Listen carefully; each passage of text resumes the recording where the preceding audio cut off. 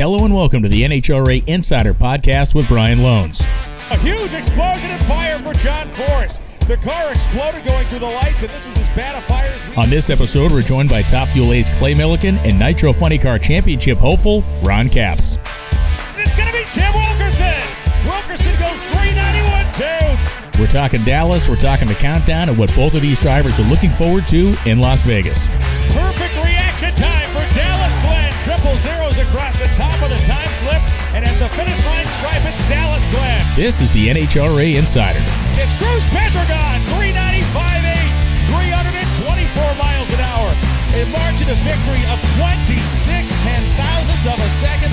Hey everybody, Brian Lohnes back again with another episode of the NHRA Insider Podcast, coming off the back of what truly was an incredible weekend in Dallas, Texas, or more specifically in Ennis, Texas, at the Texas Motorplex. We had a little bit of everything from the massive performances of qualifying on Friday night to a Sunday that was rain delayed and then totally awesome once we got going. It was a bit of a hectic day. It certainly did not run according to anybody's schedule.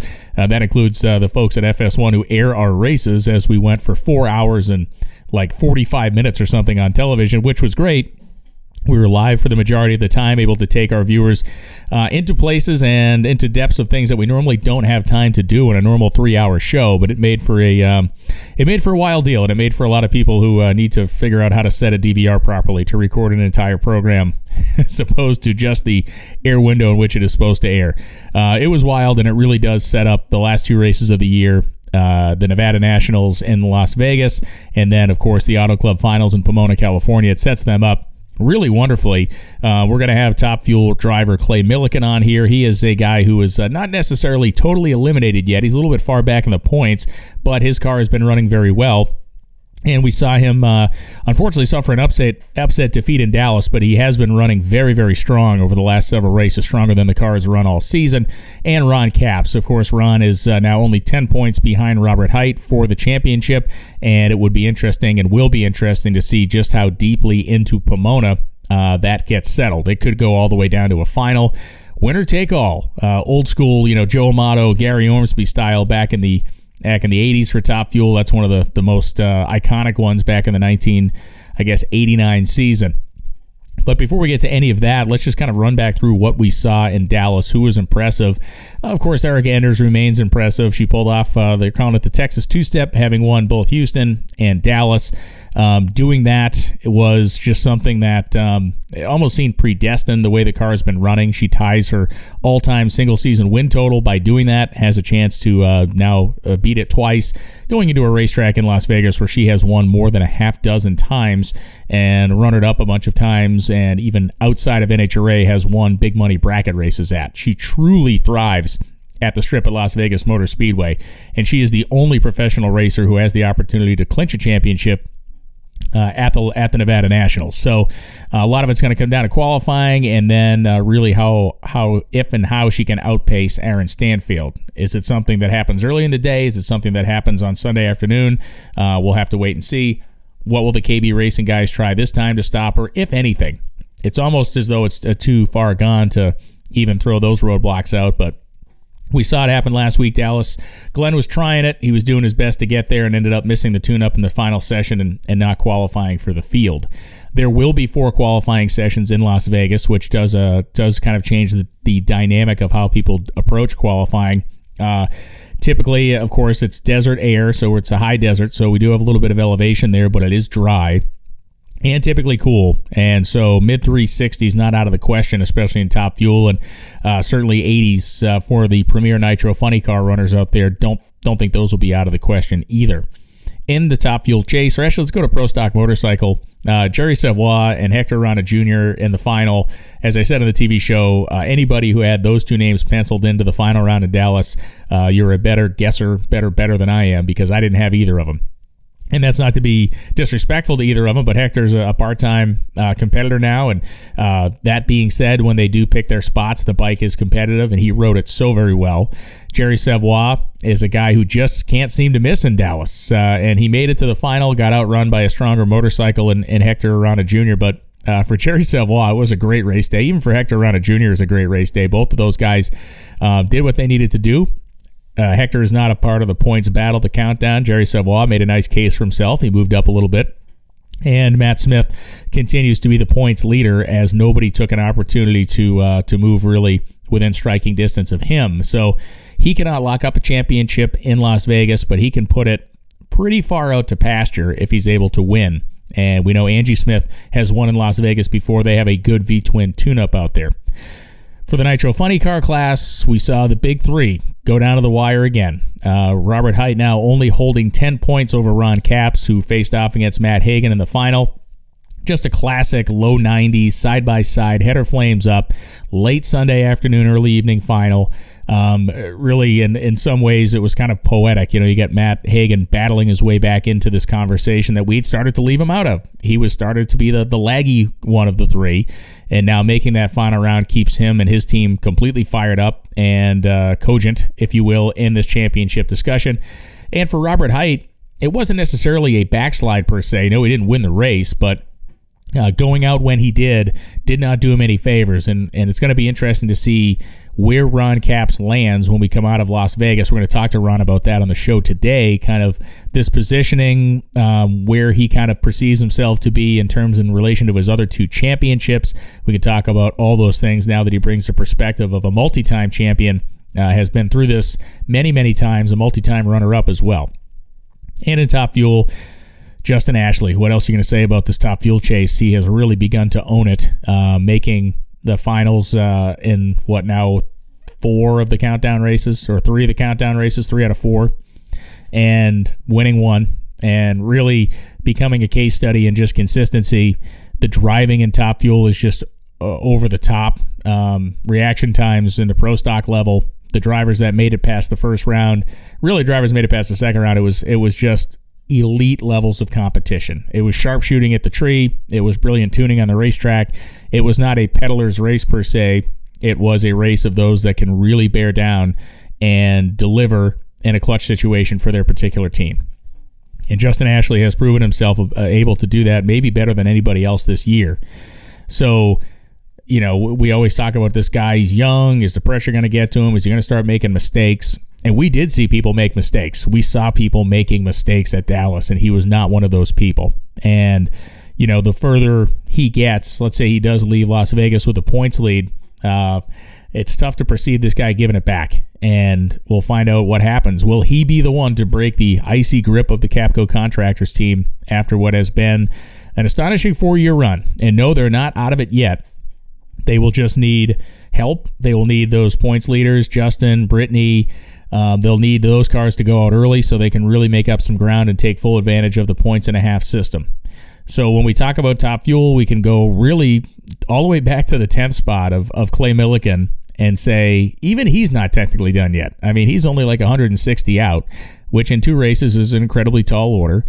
But we look what Austin Prock did in Dallas and where he ended up, and now Prock can basically wiggle his way inside the top 5 with a couple of good round wins and a couple of those racers ahead of him losing. He can find himself in the top 5 coming out of Vegas, and with points and a half, he could even go higher than that. That is a car that is certainly peaking at the right time. We spoke to him for NHRA.com. You'll be seeing that upcoming Skype video posted across the social media channels. And then I guess the long story short on the Stampede of Speed, it's a well-produced event. They have the Champions Dinner Thursday night. Really, when you have all Outlaw Pro Mod races and the Nitro Sideshow and all kinds of fun stuff going on during the week. There was professional testing going on Wednesday. And then Thursday is where the NHRA race starts. Thursday night they had a Champions Dinner, which was so well done. Did not attend, but saw a lot of social media coverage on it. Kind of a dressed-up affair. Brings in all the previous winners from the Texas Motorplex at this particular race. The champions from last year are honored. It really is a great time, and if you're thinking about picking an NHRA national event, Camping World Series national event to attend next year, you could make a week out of the Stampede of Speed. If you're motorhome person, RV person, you want to go hang out in Texas for a week and watch a lot of drag racing, catch a country concert and everything else, bull riding, all the other stuff they got going on, you can certainly do it down there. So that's my take and what we're looking at coming out of Dallas, but you're not listening to the show for simply my brilliance. You want to hear our drivers, and you will hear those drivers. I recorded these interviews earlier, and now we will transition into that part of the program. All right, so my first guest in this episode of the NHRA Insider Podcast. You know him, you love him. Maybe you follow him on YouTube. If you don't, you probably should. But he is the driver of the Parts Plus Nurtec ODT Top Fuel Dragster as part of Rick Ware Racing. Clay Millican, how you doing, man? I tell you, I am just wonderful, just getting home from Dallas, and I am super pumped and excited for these last couple races. It's going to be great. Yeah, and really you should be. I mean, we look at things, and oftentimes I think numbers are to some degree deceptive on some fronts, but we look at the point standings. You're 10th right now, 200 out, which is technically not done yet because of points and a half at Pomona, and I also say you're not done yet because I'm looking at a race car that is as good or better as it's been all season long, and I want to first kind of concentrate on what we've been seeing out of this thing since Brainerd, man. Well, I got to tell you, obviously when Rick Ware took over the team, he was in the process of building a team, so he already had some parts and pieces kind of purchased and was moving forward with building his own team. And, I've been seeing tons of comments and people just saying, all these new parts. Well, the truth is what all those parts have done is really just free Jimmo up to kind of let things loose a little bit, and it has shown immediately. And with the exception of first round Sunday, we haven't torn anything up and we're still using a lot of the parts that we had. It's just we have more of them. And, that just makes it easier for Jimmo, tuning the thing that he doesn't worry quite as much about if we hurt something. And the car has been running really, really good, and it makes it a lot of fun for everybody working on this thing. That, when you put what is the old saying? You're good as your last ET slip, yes. And it makes everybody feel good. When we talk about the crew and the team that's been assembled there, and we talk about how tight knit it is, and it is a very tight knit group of people. How much, if at all, did that Rick Ware element change that tightness? Did it make it even tighter? I mean, does it permeate from the top down? Oh, I mean, the team, it's just such a good group. I get in trouble all the time because I call them kids, and to me they are kids. But it's the same way with every race team. It's just you spend so much time together. One or two things happen. You either become a really, really tight-knit group or you get to the point where you hate each other. Right, sure. And we're very fortunate in the fact that this group's been together for a little while, and they all look out for each other and very much like a family. They give each other crap every now and then, but we have never had anything that gets out of control. They have fun with each other. They pick out different little adventures to take while they're on the road. It's like stopping by Bonneville Salt Flats. I was thinking about heading west, which made that pop in my head. So they do treat it like a family. It's like they're on a constant nonstop vacation, and that hasn't changed. Doug definitely had assembled a great group of people, and they continue to be a great group of people. I love racing with them. And along those lines, there's been, and this isn't just your team, it's been so many of the teams, the amount of, especially this year coming in, the amount of turnover and people changing hands and people going different places that we saw. Does this new kind of era of this team solidify that group a little bit more than maybe it would have been in the past? Oh, I think so. I think so. Again, just talking about how young they are, they're super pumped and excited for the shop now being in the Charlotte area. The shop's in Mooresville. That's where, Rick had got a nice, beautiful place for the team that he was assembling to put together. And naturally, that's where our team is now at. And, some of the kids booked out of Dallas straight back to Mooresville. They're getting apartments. They're getting everything set up. And there's, let's just face it, there's more to do in the Charlotte area than McLeansboro, Illinois, So, as young people like they are, they're pumped up about that. They're looking forward to kind of exploring a new area and checking out, all the roundy round guys that are in the area. I mean, it's starting to be a few drag race teams over there as well. I mean, KB's obviously been there forever and ever and ever. Doug Foley's there, so what they're finding that they really, really enjoy is where the shop's at there in Mooresville. they can literally just run down the street and have, block repair done, head repair done, whatever.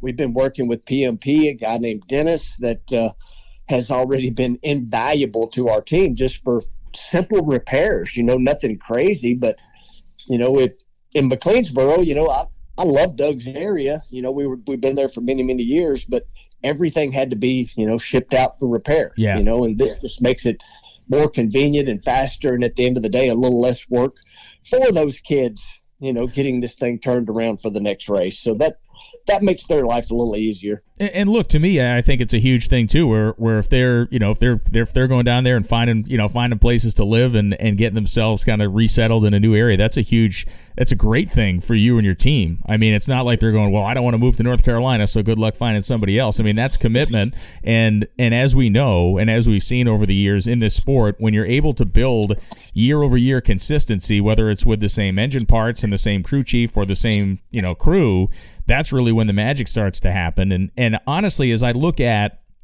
this season for your team, and as I look at, let's call it Brainerd forward, it's almost like I'm watching something growing now that really is going to blossom in 2023.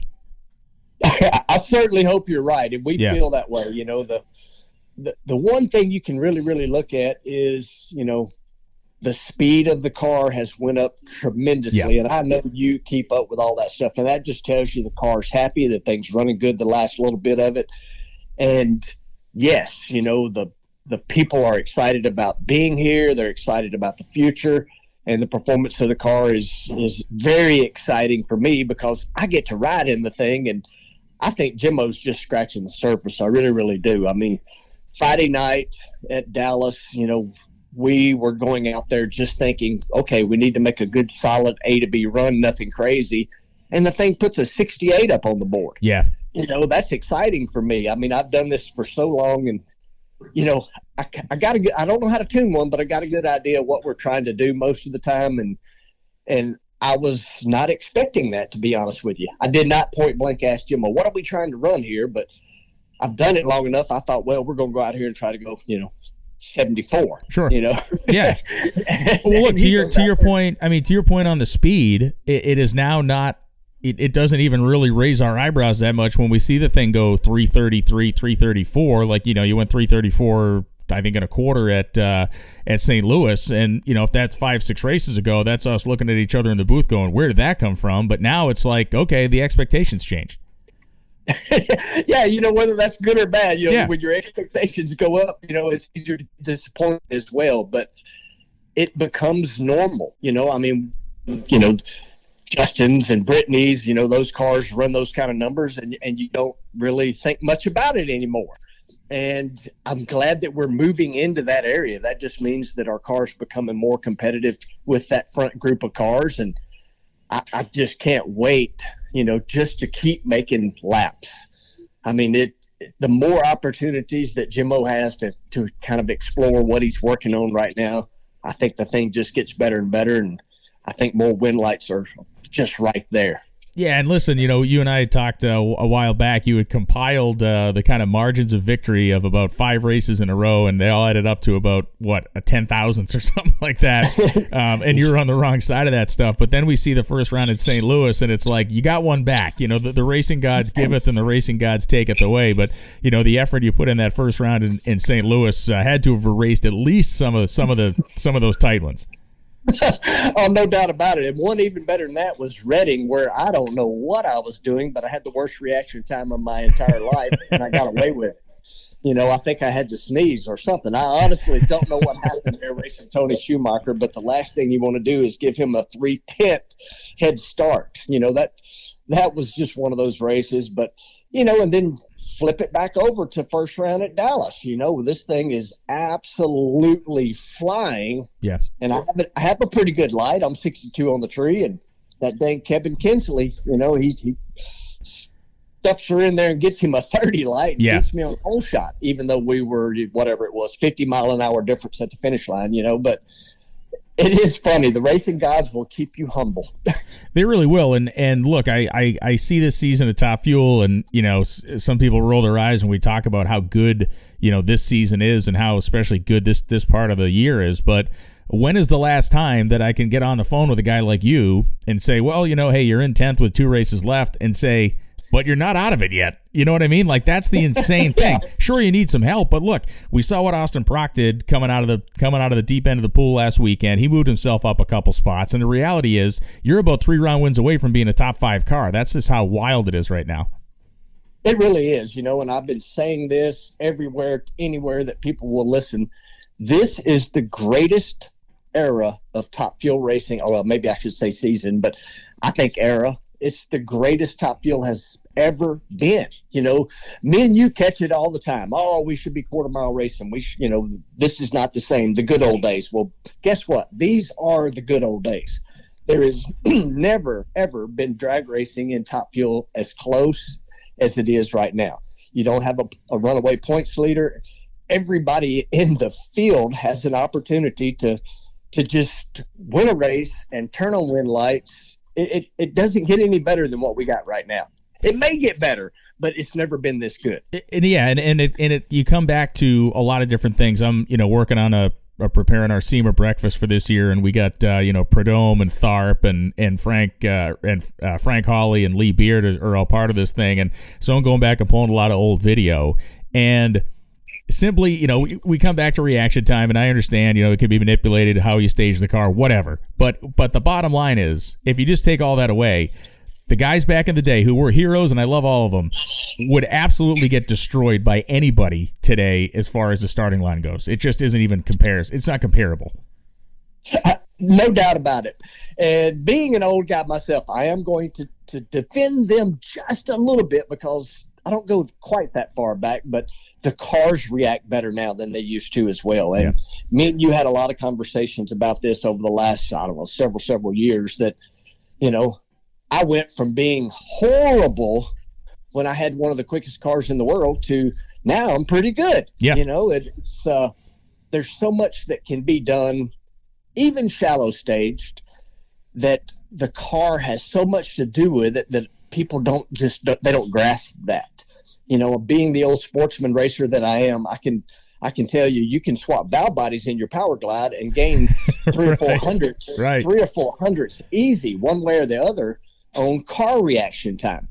And the crew chiefs have finally got around to working on car reaction time, and it makes a big, big difference. But I do think the drivers work on it harder. I know I work on it harder than I ever did, and you can't completely rely on your car just outrunning people. It doesn't work that way anymore. You got to work on every bit of it. Yeah, and I think if we look, really not necessarily top to bottom, but we look at the premier drivers in the class, you being one of them, there is more background to what you guys and girls have done in this era than what other racers did. For instance, Joe Motto raced alcohol cars and stuff like that, and he was obviously a 5-time world champion. The guy's a hero, but he was not a sportsman racer. He didn't have a super comp background, or I look at the Langdons of the world. Justin Ashley's driven a bunch of different stuff, A-Fuel cars and all.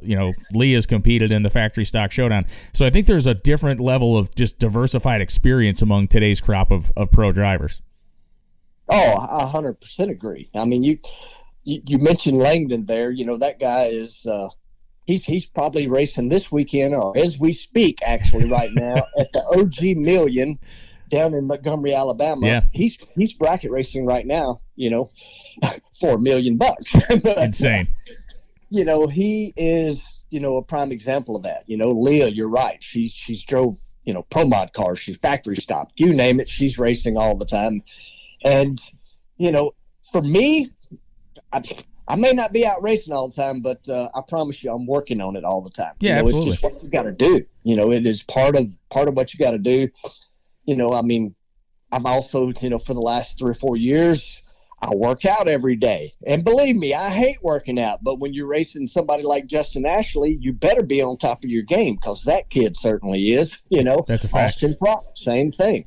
He's one that don't necessarily, have laps in Super Comp car, that sort of thing, but the kid eats it, sleeps it every single day, and he's grown up around it. And I think that makes a big difference. Your upbringing with him, obviously, with who his dad is, he's been watching the Christmas tree for a long time. He knows knows the ropes, knows the games, all those sort of things all play into it. And listen, you mentioned Langdon being down in Huntsville. I mean, I know a guy who won some money at Huntsville one time too. Maybe $1 or $2, that's for sure. What was that? Was that $100,000 you won at that Rocket City Nationals, which was a 8th mile open top fuel race, right? Well, it was called the Rocket City Nationals. It paid $101,000 to win because George Howard, one of the greatest promoters of drag racing, he wanted to be the biggest payout ever, which that was why it was 101, not 100, because of U.S. Nationals. Sure. And it also paid $5,000 for low ET. So, yeah, we left out of there with $106,000. That was a fun weekend on a July 4th, many, many, many years ago. But, I wish we could do some more of that. Yeah. Because that was fun. Oh, yeah. No, that was an amazing event at the time. I remember following along with it, just having kind of my mind blown at, one, the amount of money that was being paid, and two, the fact that you guys were racing top fuel cars on a racetrack that, I think is, at least at that point, was questionable at best for even some alcohol cars. Yeah, the first lap I made down through there, it was like, all right, am I going in the cornfield or am I going to make the turnoff? But for $101,000, I was ready to stomp on the loud pedal and take a chance at it for sure. As a fan of the sport, and as you mentioned, you've been involved in drag racing at pretty much every level, and I think when you look around, and I'm interested in your impression on this, when you look around and see somebody like what Erica Enders is accomplishing this year, I think you can bring an appreciation to that maybe other fuel drivers might not be able to if they don't have a sportsman racing background. But what she has been able to accomplish this year is just, it's unbelievable. Just Erica, period. Trust me, I have picked her brain more than once about, her mental state. Sure. Because she is unbelievable. You have no choice anymore. And again, this will go back to some of the old timers that are on social media. If you think she's not one of the greatest pro stock drivers of all time, you're wrong. Oh, forget about it. Yeah. Yeah, she's proven it over and over again. She's proven it when her car is the quickest, and she's proven it when she had to do it on the starting line. And what she's done this year is just totally, totally unbelievable. She just don't make mistakes. I'm so impressed. Like I say, every chance I get, I will ask her, about that mindset or, what's she thinking, what's she doing ahead of time, because she is just unbelievable. It really is, and it's again from a paid spectator viewpoint. For me, it's just like it has to be to compete against her. And listen, you got Greg Anderson out there. You got again some of the greats. But again, to understand what she's going to bring to the table every time she shows up, it's just like, damn. There's no way that's not at least mildly intimidating. It has to be. And there's a couple of youngins out there that can tattoo that tree, but yep. They have to against her. You got Dallas Glenn, Aaron Stanfield, Kyle Koretsky. They're all, freaking Stanfield is, I don't know exactly where he's at in points, but he's hanging in there in the top dragster, got a shot at the world championship, I believe. Yeah. But it doesn't matter. Erica just goes up there. It's like she's amazing. Yeah. She doesn't falter. She doesn't mess up. She doesn't care if Dallas Glenn may go 000 on the tree, which can happen, and he's done it, but it doesn't matter. She just keeps turning on wind lights. So as we look at these next and final two races of the season, Clay, Las Vegas and Pomona, two great events. Obviously, the Las Vegas race has its own unique energy. It's on SEMA week. It really is to a degree the kind of kickoff of SEMA week. The place is always jamming out there, and the whole Halloween thing happens and everything else. When you look at these last two events and you look at the way the car's been running, what are the things that you think are going to be most critical as far as being successful out there? We look and see what qualifying means anymore is, people go, oh, there's only 16 cars, so what does it matter? But to me, it matters a lot. And we're going to have a bump spot out there, which I don't think is going to be a huge worry for you guys, but you'll get in the field. But when you look at the necessary evils of qualifying these last two races and what will probably be cool conditions, what do you think it's going to take to be top half or even number one? Well, Vegas, you are kind of uphill, but number one, I would say, you're probably going to need to be, according to how, I feel like I'm stumbling over myself. No, it's all good. It's so weather dependent. Yeah. Yeah. If you follow along, you understand, you know, if it's you catch the right conditions, you're going to see some crazy numbers. But I would say to be number one qualifier, you're going to need to be around 66. Yeah. You know, that's kind of what I think it's going to take to be number one. And positioning on the ladder anymore, you're right, is hugely important, because you think, okay, I'm in the field, but do you want to race, you know, Justin Ashley first round? Probably not. Right. You know? Right. So positioning does matter, you know, and we kind of felt like we did that at Dallas, but then we had, you know, a hiccup. So, you know, I think for the Vegas, you know, it's going to be interesting, because sometimes you will see some cars that going into those kind of elevations, which is not Denver by no stretch, but it does affect the tune-up. Yeah, it does. And over the years, we've seen cars that actually seems to suit their tune-up a little better. You know, for us, I'm not sure, because obviously the car's improved so much. I don't know what this elevation is going to do, but there are times that cars that have been running really, really good will suddenly struggle, you know. So I think that all comes into play, and it will be all weather dependent. Hot out, it's going to be kind of up in the air, I think. If it's cool out, I think the guys that's been up front will stay up front.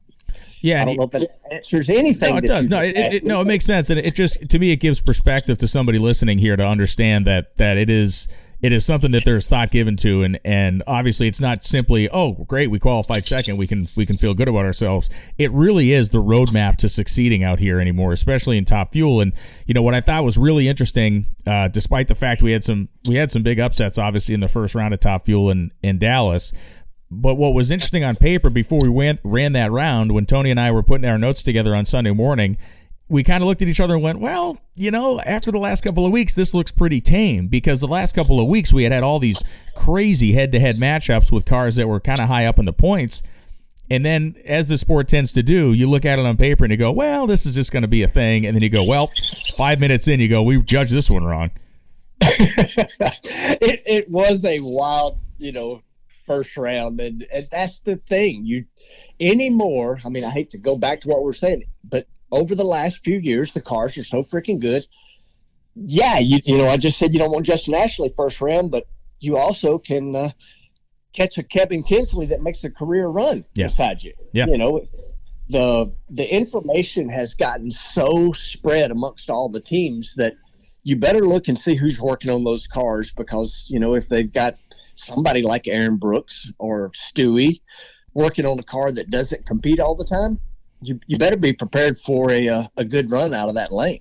Absolutely. And, you know, one of the things that I've learned from Tony over the last couple of seasons, and really specifically this year as we watch different cars, you know, kind of rise up and find their footing, is he'll often say, you know, and it counteracts a lot of stuff that I always thought about, whereas when you guys started making some really big runs, you know, running the high 60s, low 70s on a very consistent basis, after about the second or third run you guys had made in that range several races back, he looked at me, he said, these guys they have found their range, like a boxer trying to find the range of his jab. He's like, when a team will find it, even if it's only a couple of runs in a row, it's like it doesn't necessarily go away. And you guys have proved it. I mean, you've proved it with week after week performances, low 70s, high 60s. It's to me, it's a fascinating thing to recognize, and he's been able to kind of put his finger on some of that stuff, and he certainly did it with you guys accurately. Oh, no doubt about it. I mean, you know, it's interesting you say that, because Rick, new team owner, you know, he's been able to come to most of the races, but he's like, man, we've got this thing. This was, you know, the Brainerd time. Man, we got this thing dialed into, you know, like a 72. That's awesome. You know, we're able to kind of click those off. And then, you know, Jimmo is in there going, well, okay, 72 is okay, but we need more. And it continues to dig. And now we're starting to find those, you know, 69s and 68s, and, you know, and those over 330 mile an hour speeds you're talking about. And it does become easier for those guys once you can see it and they can look at it. You know, it's like, okay, I need this much drive shaft speed. I need this much engine RPM. And it becomes easier to just keep repeating that. And you take a swing every now and then and try to find that next step. And that's where we're at right now. That's where Jimmo's at. And I cannot wait to click off a 67, because the quickest Jimmo's ever been is a 68. We've knocked off a couple of those recently in the last few weeks, you know. And Jimbo's funny. He's like, man, I was really excited for that run. And he's like, but I look at you and I know you're over there going, well, let me show you this old time slip. So I'm excited because, every time we, make a run like that, it's the quickest that anybody on our team has been. Yeah. Except for Jimbo. Yeah. And he's been 67, but so it's funny, how all that becomes so important to everybody. It doesn't matter if they're driving or working on it. You want to keep improving. And I just want to keep improving myself and everybody on this car is just like working at it because they know there's a better number every time we go up there. It can happen now. So one last question before I let you go, and that is when you look at the situation you're in now with the people you have, with Jim O, with Rick Ware's involvement, is this the best place you've been in career-wise, car-wise, situation-wise since your Werner days? And that's not to take a shot at anybody, and that's one thing I want to make really clear. Doug Stringer did an incredible job with that team for the resources and for the way he managed it, and I'm not taking at all a shot at that guy, and I don't want anybody to think that I am, but when you look at where you are at this moment going forward, do you think you're back in a place of that level? I mean, I think we're back to where we were when Doug had great clips involved. Yeah. I would say that's we're certainly in a wonderful spot, and I think that this is just going to continue to move forward because Rick is working on so many different areas, and I want to touch on this real quick. Absolutely. At the U.S. Nationals, the weekend that this everything had kind of transpired, and Rick's involved, and we had the Parks Plus dragster at the U.S. Nationals. There was a Parks Plus car at a NASCAR race. There was a Parks Plus car at an IndyCar race. Crazy, yeah. And so I mean it just changes everything. A couple weeks ago, we were the Parks Plus Summit car, obviously every weekend, but there was a Summit car at the NASCAR race in Texas. First time ever, right? Yeah, first time ever. And there was Summit motocross team at Global Supercross. They won, by the way, first one of those ever. And so, what Rick is doing, everything is one giant team. Yeah. So the sponsors involved with our team are involved with everything else he's got going. IndyCar, IMSA, Supercross, you name it. And that is what is going to allow us to continue to move forward and continue to run better and continue to have those parts. And I'm having to learn a whole new thing because I've obviously been involved in the sponsor stuff over all the years, and the doors are wide open for doing so much more now. And that pumps me up that I know I'm going to be able to continue to be able to make a living driving these race cars for a pretty good while in the future. Yeah, no, it's great, man. No, it really is. It's to me, it's an exciting time for anybody who loves this sport. When you look at, I don't want to call it the Tony Stewart effect, but maybe a little bit of that, because with Rick's involvement and the rumblings are that there's more guys from the world of stock car and sports car racing that have begun to really give a serious eye to drag racing. I think it is an incredible thing we may be entering into here, which is just awesome. It really is. And, Rick obviously had been looking at it. It's been, I don't know, over a year ago that we ran a Parks Plus Nurtec car. And you are right. There are other big name people in the NASCAR world looking at drag racing. And it just tells you that drag racing is doing things right. Our hospitality opportunities are so huge and so much better than anything else out there. It gives us an advantage. And me and you both, we're eat up with it, and we sing the praises of drag racing all the time, but I think the rest of the world is starting to see it. I agree, and they should be seeing you on YouTube. Make sure you go to Clay Millican's YouTube channel. This guy is cranking content all the time. He's going to have a real fancy pants new intro to some of his videos coming up soon. I'll leave that one to your imagination. But Clay, I certainly appreciate you taking the time. It's been great to watch this team really, really come into its own last several races, and I look forward to seeing what you guys can do the last couple.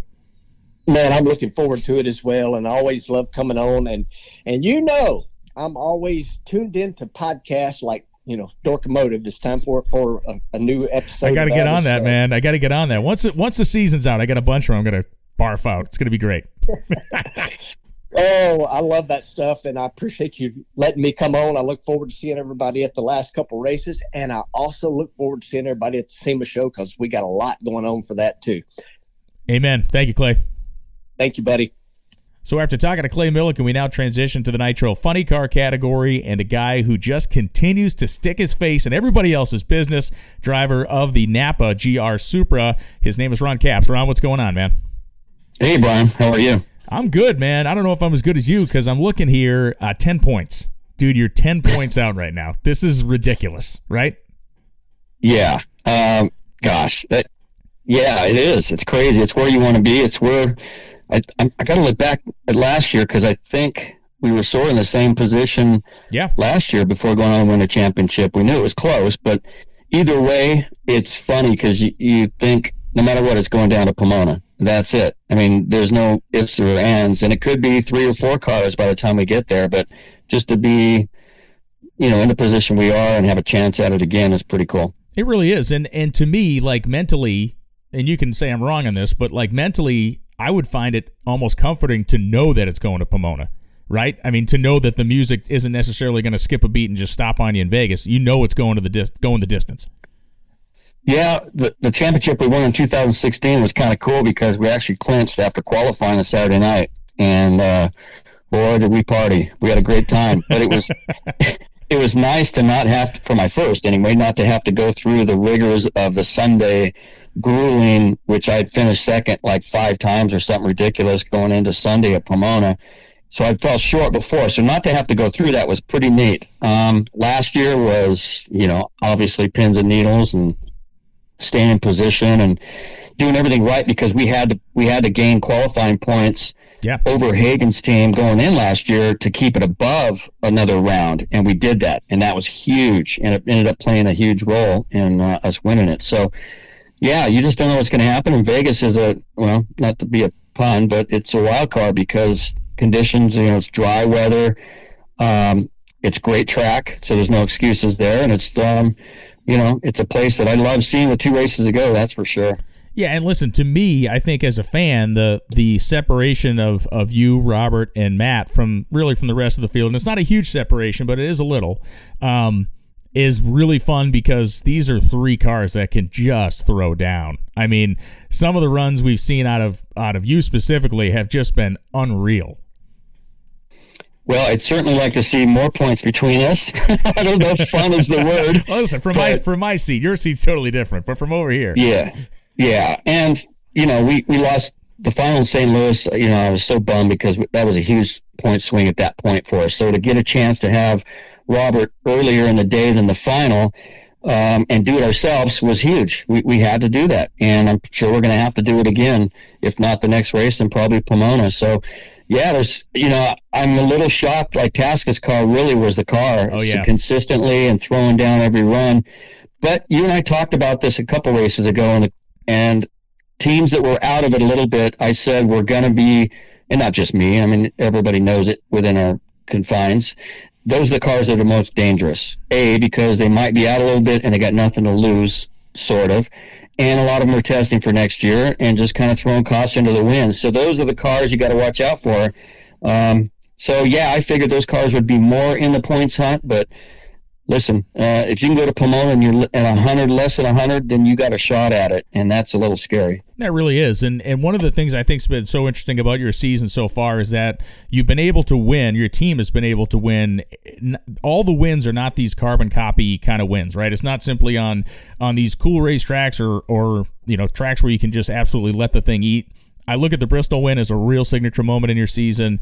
We talked about what performance might be needed over the course of that day, and reality is there was 1 3-second run made in that entire day in Funny Car, and it was you guys in the final. Yeah, that was a gut check weekend. Obviously, blown it up first round, and and we beat some great cars. I think we beat Robert's team there as well. So those are fantastic, and the first win for Toyota. That's why it stands out still to me. Yeah, it's just been a weird season. And, I made the comment, and I'm sure it wasn't taken. I felt a little weird after saying it, but I think to you in the media center was the fact that here's Robert Hight's team, 8 wins already. I mean, they might have more, but the fact that there could be a car that won 8 races and won't win the championship, I wanted to be on that side of history because I've been on the other side of a lot of them. But it's just the way it is in today's world with the countdown and all that. But the fact that somebody could win 8 races and not possibly win a championship is crazy to think. And I'm sure Robert would say the same thing. Who in the world would have thought if you had 7 or 8 races that you weren't completely clinching already? So that just tells you the parity that we have in this class. Yeah, that's a fact. And you mentioned the Toyota body, and you mentioned you had the explosion in Bristol. One of the things, at least outwardly to us in the booth, you've had I think 2 of them this year, a couple of them anyway, and that thing is incredibly strong or incredibly well engineered, or both, because it has not broken to a degree that we've seen, and I believe you've been able to keep that body on the car after both of them, right? Yeah, Slugger Labby really is the guy that kind of went to the very first and from the inception. And he's an old school NASCAR crew chief, and he's been with Toyota and just so hands-on. He was actually working with Matt, our body guy, after we blew it up in Charlotte before we went on to win. And we ended up running that car even after that explosion. So they did a lot of really good work with the burst panels. And I think you're going to see what we did with Toyota body and what Slugger did with some of these other, I'm sure NHRA is looking at it, because I expected the car split in half after the blow up in Charlotte, and the concussion was huge, and I got out and it wasn't, and we ended up running it the next day and winning the race. So there's a lot to be said about the work they did in the wind tunnel and for safety and a lot of other reasons, but most of the credit goes to Slugger, but allows Guido, and the way that he has our team prepare for anything is unbelievable. I mean, we've got things ready to go just in case things like that happen, and not a lot of teams have the have it that way. Yeah. And I'm very lucky in that sense, because if things go wrong and I'm like, oh my gosh, and Guido's like, nope, don't worry about it, we're ready, we got all this ready, and we've prepared. So that's a big deal.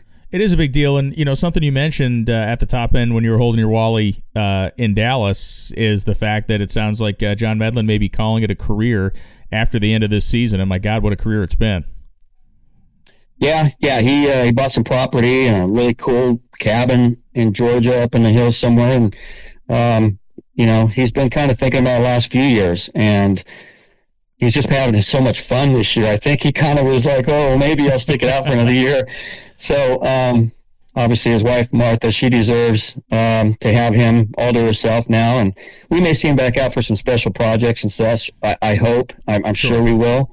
But he's so much fun. He's so eclectic and fun to be around, not just counting the race stuff. I've mentioned after Eric's death, I got real close with John. Eric's accident, it was just John and I were down there. We were the 2 on the scene with Eric. And so I have a special bond with him anyway, and I've gotten to win some races with him. But the fact that his insight on life and the books he'll hand you at certain times to tell you to read and things like that have just touched me and my kids and my family. So he deserves it, and we're looking forward to hopefully sending him off with a new championship ring, I hope. Yeah, a truly unique man. And there's drag racing smarts, which we have people in the sport that have it in spades, and then there is just a level of intelligence that he is that really transcends a lot of stuff. He's a fascinating guy to talk to, and like you said, he has earned every moment of peace and quiet in his cabin that he will ever have. So it's pretty cool. It's a bittersweet thing, of course, as always, but it's cool. And listen, this is maybe one of those moments where it's an opportunity that opens for somebody else, a younger guy that's maybe deserving of that spot and can work well with Guido. Who knows? I'm not trying to place anybody's name in there, but you know how this works. I mean, when something like that opens up on a car like yours, it can be a big moment in somebody's career. Yeah, it already is. And Guido's been real good about that. We got a few of them that could, and we just got such a great team. Our T-Buck, our longtime car chief, and guys that have really been around the sport and love what they're doing. And I'm looking forward to it. I think we're going to, Guido said, promote from within, and that excites me. Our team's such a close-knit family. And so, yeah, I'm pretty pumped. It was unique. I finally got to break out the hop the Eric Lane hop hat. Yes. In the winner's circle. We lost him. I actually think today is the day. I believe you're right. Yeah. Yeah. So Bob, that does our superchargers, ran back to the trailer and grabbed it, and I got to take a picture in the winner's circle because that was a great thing about Hop is every win he would go grab a drink, him and Tobler, and then there in the winner's circle he was wearing that Hop hat. So that was very, very cool, and we miss him a lot. But yeah, very excited about the future.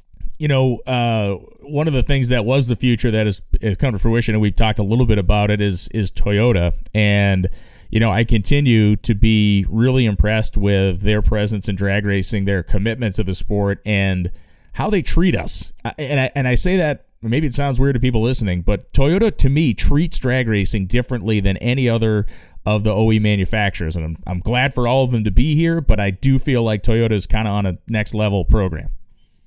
Dude, I can't even tell you, you know, being close friends with Antron and JR Todd and some of the Toyota sponsor people already. And that was when I knew I was going to do a team. That was the first thing I wanted. I've seen it in the past. I've seen just everything they do at the racetrack. And, boy, it's 10 times that. Being part of the family now is just crazy with the engineers, the people. Actually, Rob Flynn's son is one of the track guys, believe it or not. Yeah. And tallest guy in America, by the way. Yeah. Yeah. And so the data that we get from them, we get videos and we get just so much help behind the scenes. It's not about the company, it's about the people with the company, and it's crazy. Fans, you know, I got a little bit of grief switching over, but I can't tell you, and I've told it many times, the same fans, it's probably the best thing that ever happened to me besides a NAPA sponsorship in racing, because it's been life-changing. Yeah, it's fantastic. It's been cool to see, and obviously you've been able to carry the torch for them and the body that they put so much work and engineering into to a very high level. So let's talk about these last two races, and the Ron Capps, before he won his first world championship in this position, is definitely not the guy that's in this position today. And can you even think back to what this felt like back then when you had come close and missed a few times, when you were this tight but not quite there yet? Yeah, I don't know. It's weird. I've always strived to be the same person, whether we just won a race or I lost first round or whatever, when somebody approaches me or if I go out and hang out with the crew or our friends.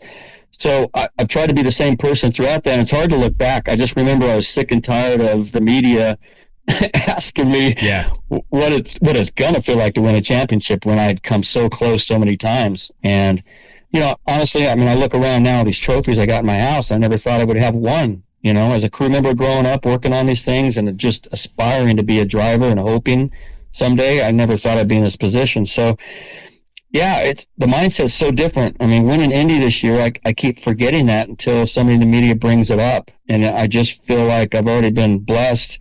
I can't remember that same Ron Capps, I guess, before the first championship. It was just such a relief, and so was last year, knowing that we were going to go into being a team ownership role. So it is different. And I was asked, I think on your TV show by Jamie at the other end of the track, you know, how it felt going into the final round against Hagan after beating Robert. And I just know that, you know, you just want to be one of the usual suspects is what I said. And that's just, you want to be mentioned with these other great cars and drivers that you guys are all talking about in the booth. When cars come up and you're excited and Tony Pedron's excited, you start talking. I want to be one of those race cars that you're talking about. And we are, and it's great. But I feel like I told Jamie that I've been through enough and been hardened like a stone through all the disappointments and all the ups and downs through my career and positions and races and big events and final rounds and, you know, all the stress that I'm better for it. And we'll find out these next two races. I feel like I am, but you just never know. Yeah. And listen, for the glorious part of the way that this season's wrapping up, and in basically every category outside of Pro Stock, where Erica has mowed the field flat, it's pretty much down to the wire for everybody, which is obviously what we love to see and what we want to see. Give me the book on Vegas, not the city itself, but the racetrack. Yeah, it's a no excuse kind of for sure this time of year. Obviously, we won the 4-wide, but you can't take anything from that. It's a very, very dry conditions. It's high altitude than normal. So it's a big change for a lot of teams going there. So to have somebody as savvy as Guido and Medlen going there is always a bonus. Obviously, it's big. Every moment is going to be big. Every qualifying session. It's just a good place to have a race with 2 to go. And there's not a lot of weirdness with the track surface there between the 2 lanes. Gotcha. There are some winds, some crosswinds that you got to be ready for with those huge grandstands and the wind's always blowing. And if you're not thinking of that, looking at flagpoles, like I did in Dallas, and you got to be coherent of that, and because it'll move your car over like 2 cylinders are out. So those little intricacies that you have to pay attention. Well, I guess I just threw it out there for all the other drivers, but there's a lot of little things you just you have to know, and it'll help you through that weekend. But most of all, just having a race car that can go up and throw down, like I know that we'll have. The energy at this race, and I talked to a little bit about the Clay Millican, but the energy for this particular fall race is different than any other race on the tour. I don't know if it permeates through the pit area, and obviously Sunday is all business and everybody goes to work to win. But the environment at this race, the place is always packed. SEMA show's getting ready to kick off. It's always freaking Halloween weekend in Las Vegas. There really is nothing like it. It's pretty special. It is. It's bizarre because when I pack next week, I'm packing for basically 2 weeks, it seems like. Yeah. Because SEMA's afterwards. I'm getting itinerary changes of appearances at SEMA. There's big announcements that our sponsors are making. All of our big wigs from corporate on all our sponsors are coming because of SEMA, so they all show up on Sunday. So for a lot of race teams, it's high alert. I mean, not only are you there trying to win a championship and win a race, but you've got your senior people from your sponsors coming. So that throws a whole nother wrench into it. And like you said, it's Vegas. You got to keep yourself, you got to stay within yourself and just get to bed, and little things like that. Because it's so tough not to. It's Halloween weekend and it's just crazy, but we have great people at the Sahara that take care of our team, and you just it's like a lot of family. It's sort of become a home race with the Palmer family and the suite that they have. It's a big party up there with their family. So towing back after a run and seeing 40 of them out on the deck of the suite is a lot of fun. And yeah, like you said, there's a lot of craziness and SEMA, and so you obviously want to go to SEMA on Tuesday morning after having a great race, and we did that last year. We had a cushion, and I'll never forget the championship year, the same thing. We had a cushion, and there's nothing better than SEMA show on a Tuesday, knowing you're going to Pomona in a good position. Yeah, feeling like the king of the world. One of the things I wanted to ask you, and this is a moment that I saw through my TV monitor in the booth, but nobody else saw at home. But so to let people know, our show, if people were complaining, I was getting all these angry emails from people like, the show didn't air on time. It's like, no, it aired on time, and they kept us on the air for 4 hours and 45 minutes. We had the rain in the morning. The show went an hour and 45 long. FS1 kept with us, which was fantastic. Yep. And we were filling a lot of time, especially between the semis and the finals, because we were totally live. And Jamie interviewed you when you were getting ready to pack the parachutes, I think, for the finals. And as things go in television, she's there, the camera's there, you're holding the parachute in your hand, and it was probably, I want to say, a good 4 to 5 minutes before we were able to actually get the interview done and on the air. How annoying are we in that situation? Like, how annoying are we as the TV people in that moment? Not at all. Really? It actually, I love that. I guess the small bit of ADD that I am. It was cool because Hagan's team and ours, obviously Guido's wife, Kelly, is team manager for Tony Stewart Racing. So we've got that bond. Hagan and I were teammates. We've got that bond. They were pitted right across from us. So literally when Hagan and I were packing our chutes, we were having conversations because the chutes kind of go out into the pit area. So we had all these fans around. The sky was getting darker. It was getting to be nighttime. We knew it was going to be a throwdown final. Both of us needed to win, and we're out there packing our chutes and sort of talking to each other, and the fans are having a blast because they're talking with us. And then Jamie came up, and she literally interviewed me while I was packing my chute and just turned and walked about 5 feet and interviewed Hagan.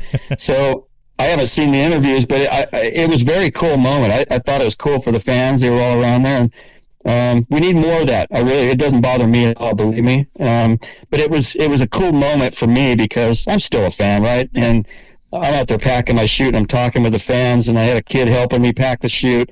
And, you just have those moments where it's building. And in about 20 minutes from then, we're going to be at the starting line with flames up and trying to win a race and going to win a championship. And it was just a very cool moment. I'm glad you enjoyed it. And you did not look annoyed. I was just thinking, man, this guy's really holding his composure. He probably wants to strangle all of us with the damn parachute tethers.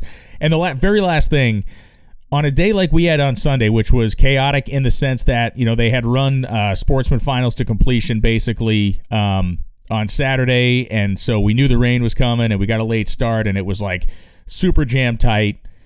Do you like that? Do you like a little bit of chaos in your life and that it kind of interrupts the normal thought process that people can stumble over? Yeah, I do. You get a long time to think about first round. After qualifying's over, you got all night, you got all morning the next morning.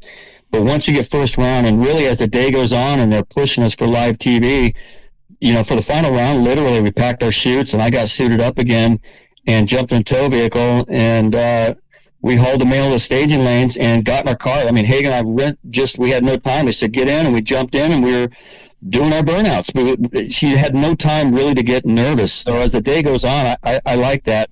I don't like a lot of time between. I don't think it's good for the fans to have too much time like we have in qualifying on Saturday. But yeah, I think it was great. It was a great day. Who would have thought in the morning we were even going to get one run out of the way? And people didn't show up. They went home. They thought it was over, and we had one of the best races. Final round with flames up. Really, just a great day. Really was. Ron, thank you so much for taking the time. I know you're not off this week. I know you got all kinds of work to do with your sponsors and heading across country, doing all kinds of stuff. So keep up the good fight, and I will see you in Las Vegas. You got it, Brian. See you soon. We'll certainly see Ron soon. You can see me soon, too, if you'd so like to watch us on FS1, as we will have coverage all weekend long from the NHRA Nevada Nationals. You can go to NHRA.com to get your tickets, as well as tickets to the NHRA Auto Club Finals at Auto Club at Raceway Pomona. It will be a historic weekend for more than one reason, and those details will be coming shortly. But understand this, the championship runs of the three pro categories, really outside of pro stock, will come down to very late on a Sunday afternoon in Pomona, California. The sun goes down early. The place is always electric at that certain point of the season, the very ending point of the season, if you will, and it will be perhaps shocking to see who leaves with those championships. But before we go to Pomona, we will be in Nevada, and you can tune in on FS1 or get your tickets on NHRA.com. Next week, we'll be back with our typical pre-race show. I'll have Kevin McKenna and Tony Pedregon back to break down some of the stories, the scuttlebutt that's floating around, and boy, there is plenty of it, and some of the inside lines on what we should expect to see at the Strip at Las Vegas Motor Speedway. As always, thanks for listening to the NHRA Insider Podcast. I'm Brian Lohnes. We'll be back next week.